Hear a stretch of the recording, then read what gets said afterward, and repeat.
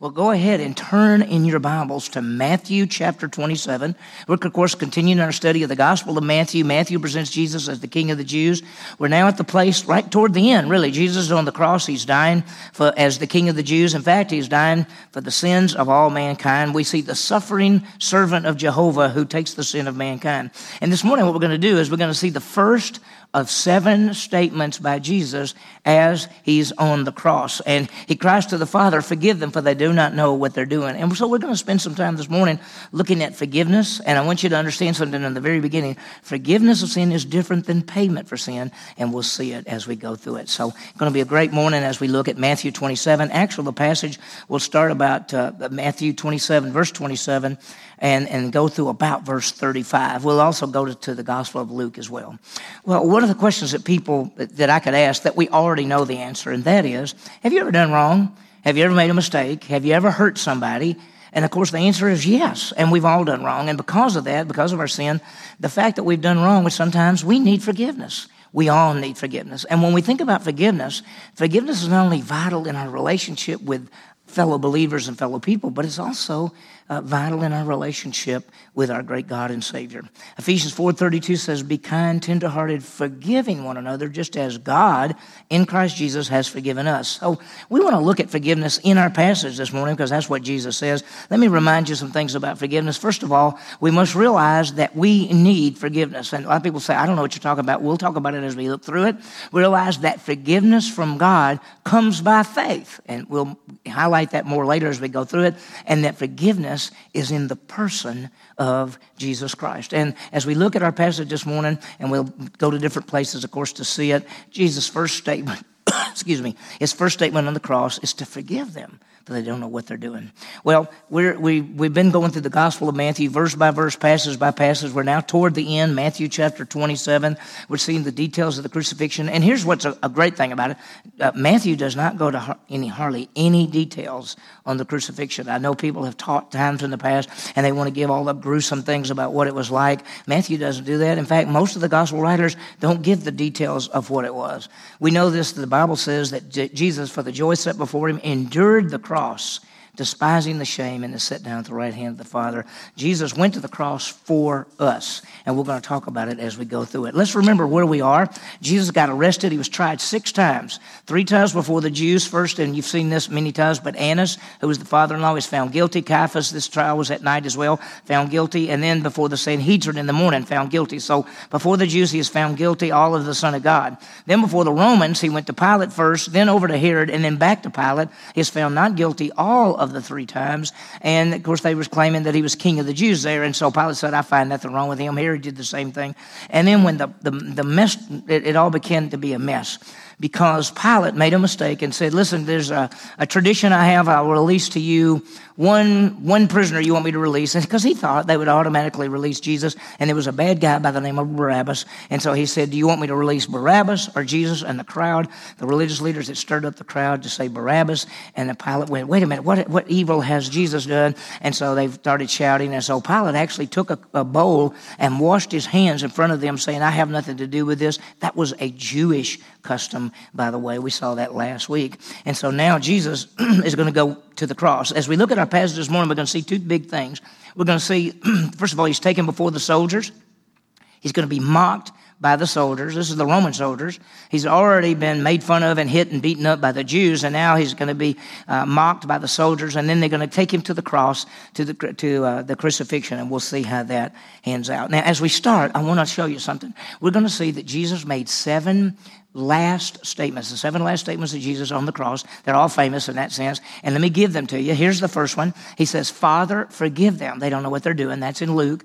And then he says, "Today you'll be with me in paradise." That's also in Luke. And he talks to one of the thieves on the cross. And then he says to his mother, "Behold their son." That's where Jesus turns his mother over to John.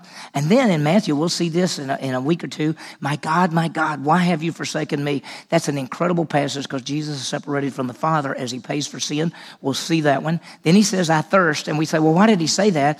I think we're going to see he said, "I thirst," so he could get something so he could make the next statement. And the next statement in John 19:30 is, "It is finished. We'll see that as we go through it. That's where Jesus has paid for sin. It is finished. He's done it all. And then he ends it all by saying, Father, into thy hands I commit my spirit. I want you to notice something. When Jesus is out of fellowship with God, taking the sin of mankind, and number 4, he says, my God, my God. When Jesus is back in the fellowship and is about to die physically, he says, Father, into thy hands I commit my spirit. And so it's really, really powerful. So let's see what happens. First, we're going to see Jesus, the mocking before the soldiers. And that's Matthew, of course, 27, beginning at verse 27. Notice what it says. Then the soldiers of the governor took Jesus into the praetorium and gathered the whole Roman cohort around him. So they took him into the praetorium, which was at the fortress of Antonio. And let me just show you this map. We've seen this a number of times. But when Jesus was arrested in Gethsemane, he was vacant all these different places. Caiaphas, he's been to Herod's place. He's been to the Temple Mount. Now he's been at the fortress of Antonio. That's where Pilate met with him. And there's also a garrison there. And it says here that the soldiers of the governor took him in the praetorium. The praetorium is a place that the governor stayed. Sometimes the Governor Pilate's place was actually in Caesarea, which is by the sea, but he's here for the feast days. And so a cohort was like 600 people. Now, whether all 600 soldiers were there, we don't know that, but we know a bunch of soldiers gathered around Jesus, and they're going to make fun of him. And if you notice in verse 28, it says they stripped him and put a scarlet robe on him. They're making fun of him. Now, Jesus is a king, but he doesn't look like a king. Let me show you something.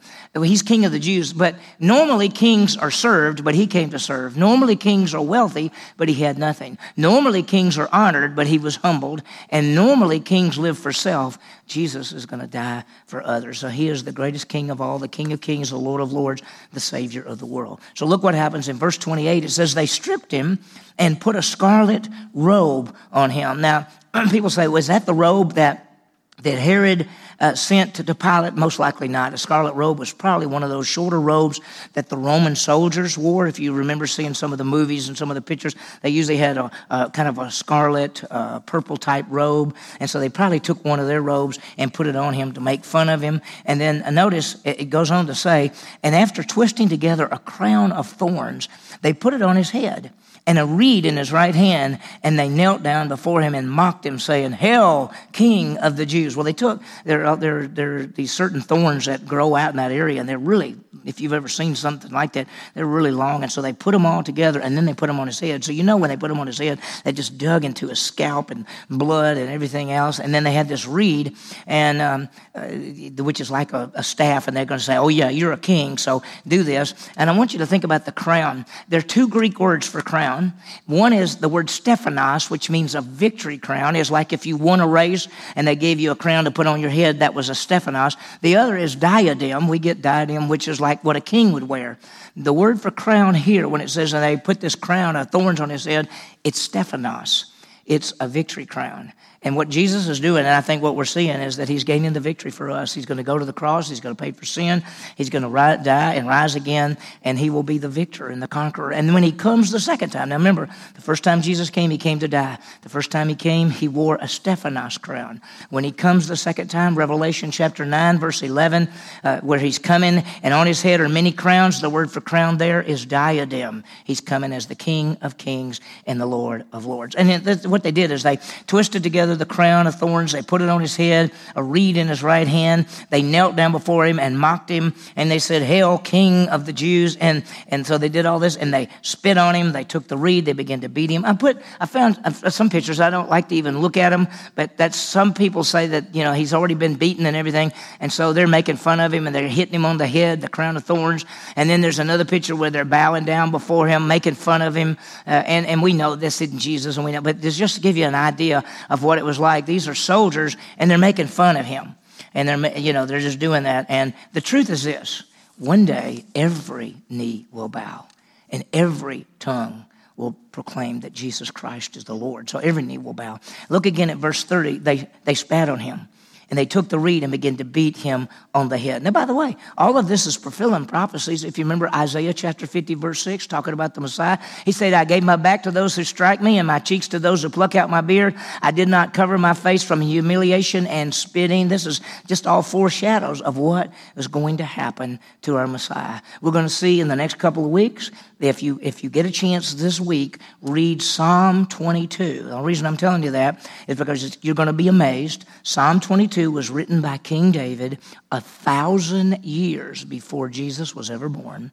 And the things in Psalm 22 basically tell us what happened to Jesus on the cross. And we'll see that. I'll mention it more at the very end. So you remember this next week coming up, begin reading Psalm 22 as well. Well, they spat on him. They took the reed. They began to beat him on the head. And then it says, and after they mocked him, they took the scarlet robe off of him. They took it back and put his own garments back on him and led him away to crucify him. So after they made fun of him, beat him, hit him, blood, there's just no telling what it looks like. In fact, we're going to see in just a little bit that the book of Isaiah says that you couldn't recognize his face. And so they led him away to crucify him. We're going to talk about crucifixion, but I want you to understand something. When they led him out of the praetorium, they most likely went out the sheep gate. The sheep gate is going to be the gate that they go out it's by the temple and then go around to what we call Golgotha, and we'll talk about it in a minute. But the sheep gate, this is where the sacrifices came in and out of the temple. Now think about Jesus. He is the Lamb of God who takes away the sin of the world. Jesus is our Lamb going to the sacrifice. So they take him out of the sheep gate and they're making fun of him and they're going to crucify him. It says they led him away to crucify him. Let's talk about crucifixion for just a second. The first people to ever crucify were the Persians, and what they did is they took a pole and they sharpened the pole, and then they took a person and they stabbed them through the pole, and so they were just stuck on a pole. That was how they did it. Romans decided to change. When they came, they said, that happens too fast. They're dead too fast. So the Romans would take people, they'd put them up on the cross, they'd nail and tie, sometimes they tie hands, sometimes they'd nail them, and they left them there. And we know that the ultimate way that people died in crucifixion was they finally suffocated. Romans would never say, they did not crucify Roman citizens, but they could crucify non-Roman citizens. That's why when Peter and Paul died, the rumors, the traditions say that Peter was crucified upside down. He was not a Roman citizen. He was crucified. But the rumors and the legends that Paul had his head cut off because Paul was a Roman citizen. So that's just some things to think about. And so they've taken Jesus out and they're going to crucify him. In the middle of this base, in the middle of the cross, there was this base thing down at the bottom where they put their feet on it.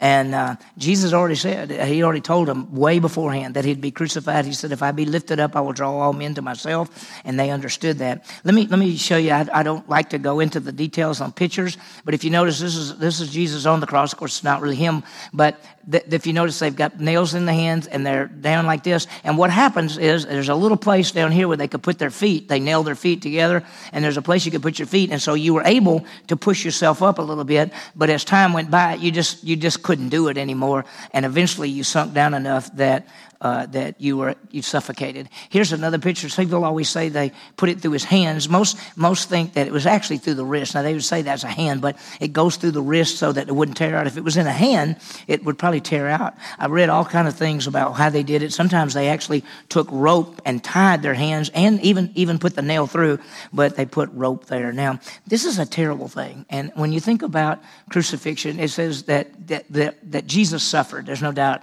he suffered. They were shamed. There's a tradition that they were crucified with no clothes on. We don't know. We don't know. We don't know whether the Romans, in just some kind of good way, decided, okay, we're not going to do that. We know that when Jesus gets there, they then take his clothing, and each person, they cast lots for his clothing. So it could be that he had no clothes on. I hope he didn't. I hope he did have clothes on. And then in the Philippians says, this is the lowest stage of humility, because it said he became a human being, humbled himself to death, even the death on the cross. So when we think about Jesus on the cross. I mean, it is a horrible thing. Usually with each person being crucified, there were 4 soldiers. So when a person was being taken out to be crucified, there were a group of 4 soldiers with them. They were responsible for carry their own cross. They got out there. Most people think that the big wooden part, the big base part was already out there, and that they would just carry the part that they're nailed to. Some people say that. We just don't know.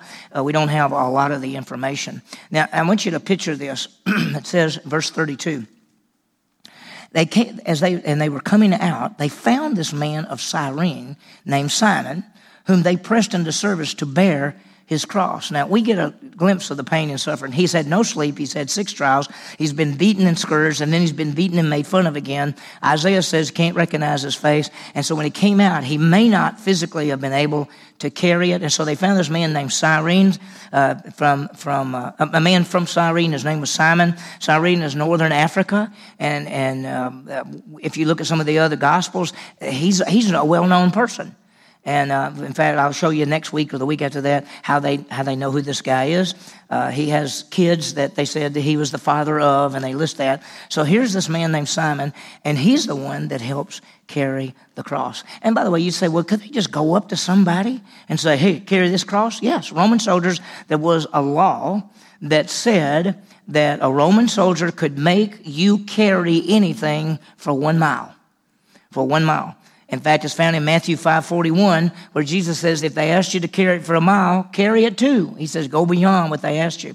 So they could command this guy, you carry this cross. And so he did. So best we can tell, Jesus was no longer able to carry the cross.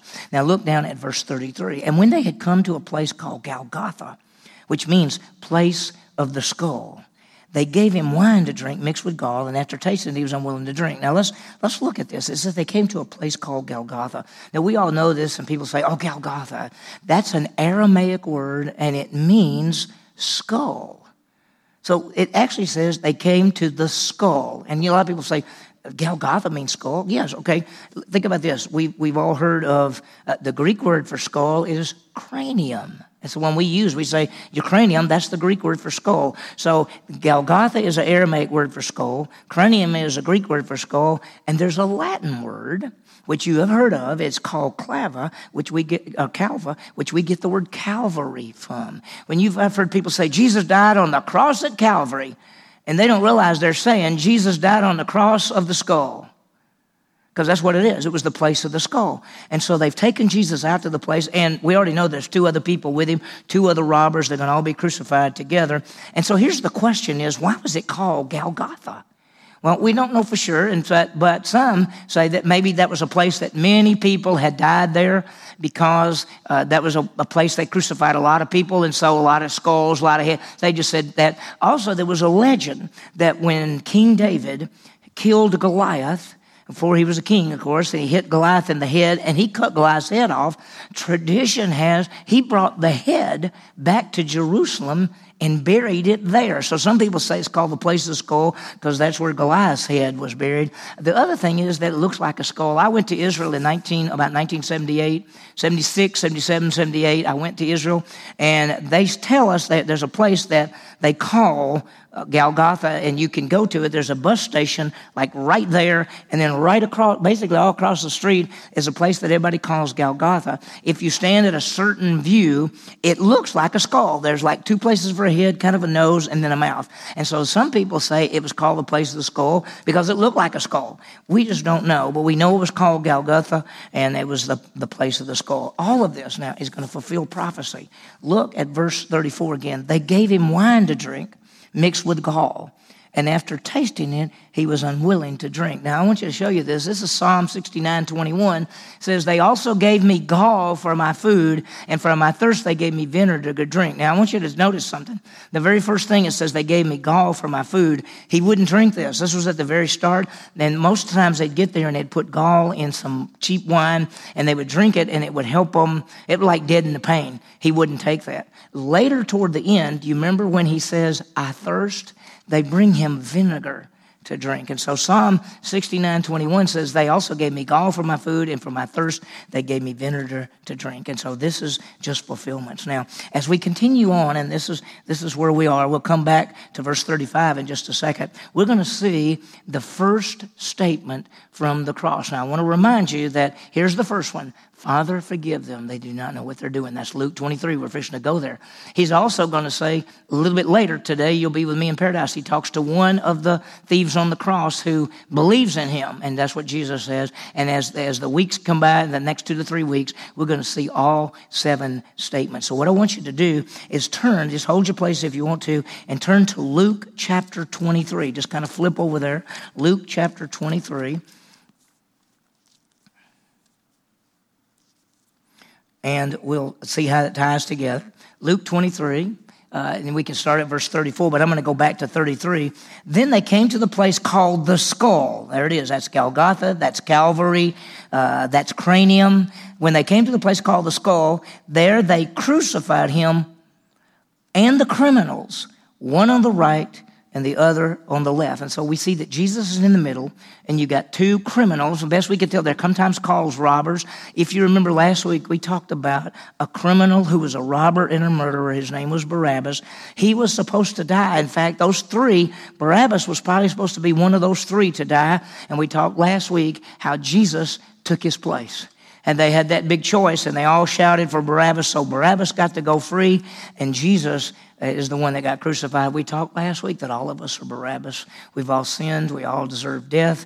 And somebody else took Barabbas' place. Jesus took our place. And Barabbas got to live, and we, by faith in Christ, we get to have eternal life. So if you missed that, you might want to look at that from last week's message. It's really a powerful thing. So let's look what happened. So verse 33 again, when they came to the place called the Skull, there they crucified him and the criminals, one on the right and one on the left. And so this is his first statement. And notice what he says. And Jesus was saying, Father, forgive them, for they do not know what they are doing. Now I'm going to go ahead and read on, and I'll come back to this in a second. And they were casting lots, dividing up his garments among themselves. So the very first thing that Jesus says on the cross is, Father, forgive them. Now, his first words are not about the pain. He didn't say this is hurting bad. He didn't say anything about the nails. He didn't say about the humiliation. But his prayer, the first thing that he says is to pray for those who put him on the cross.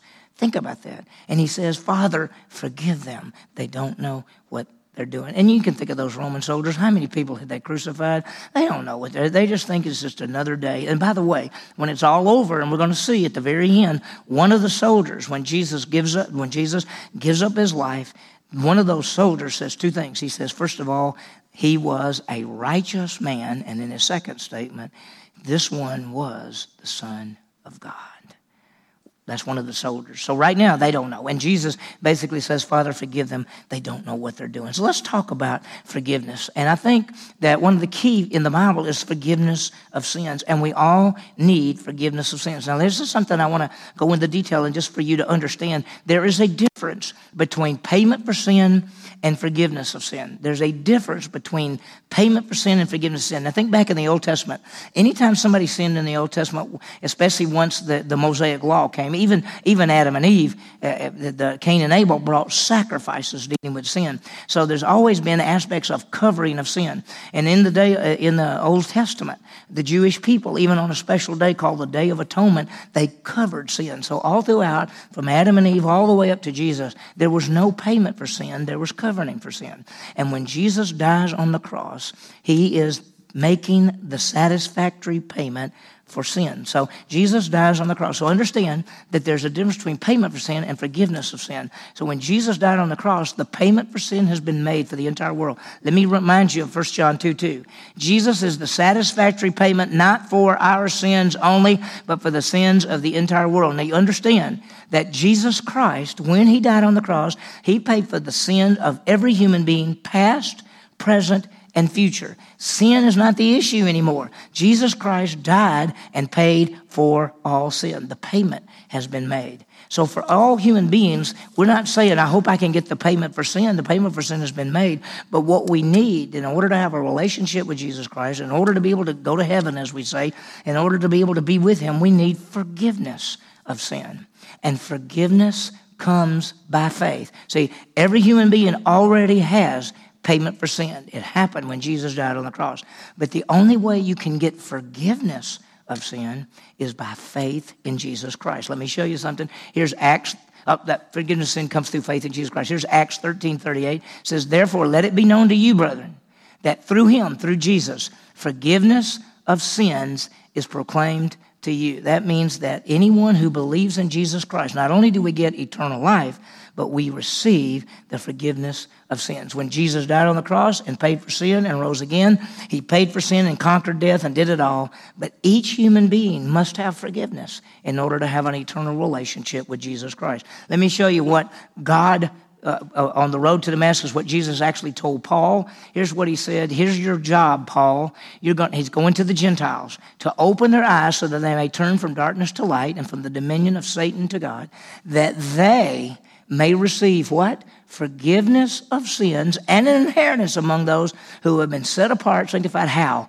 By faith in me. That's Jesus telling Paul, you go tell them that they can receive forgiveness of sins and an inheritance when they put their faith in Jesus Christ. So one of the great truths of the Bible is that when Jesus died on the cross, the payment for sin has been made. I hear people say things like, you gotta really clean up your act. Listen, every sin has already been paid for. That's not the issue. The issue is having an eternal relationship with Jesus Christ, having eternal life that comes by faith. And the moment you believe in Jesus Christ, not only do you get eternal life, but you receive forgiveness of sins. Let me show you what Ephesians says. Ephesians chapter 1, verse 7 says, in Christ, we have forgiveness of sin. So the very first statement that Jesus Christ makes on the cross is forgive them. Now I want you to understand, you and I, each one of us, we must have forgiveness of sins if we want to have eternal life and be with Jesus Christ forever.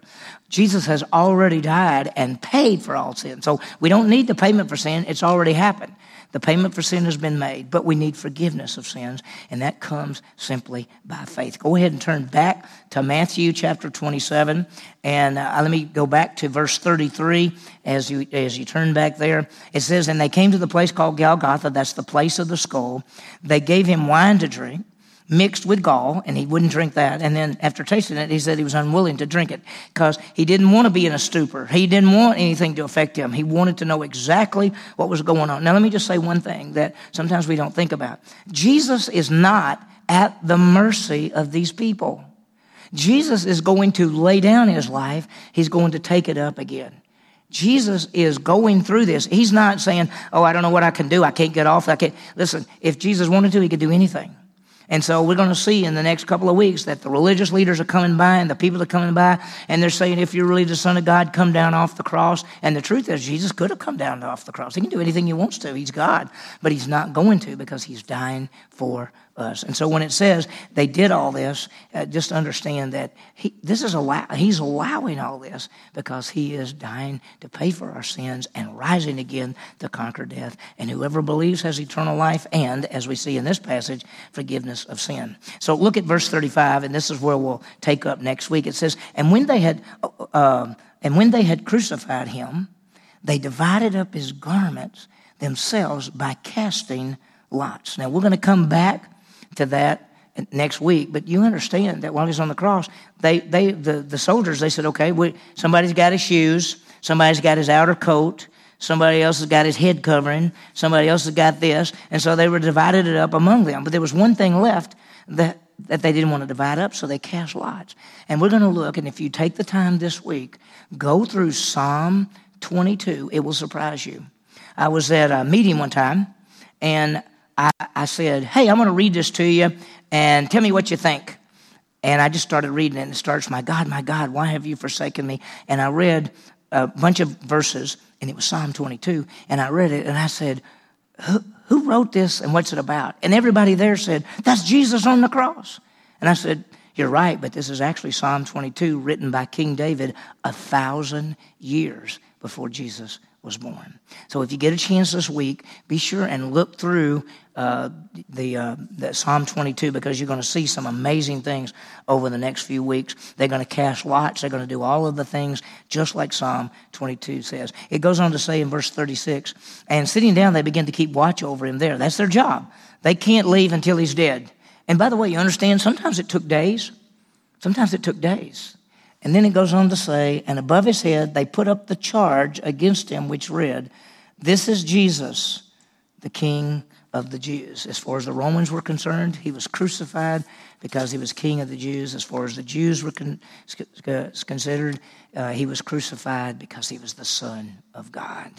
Powerful truths.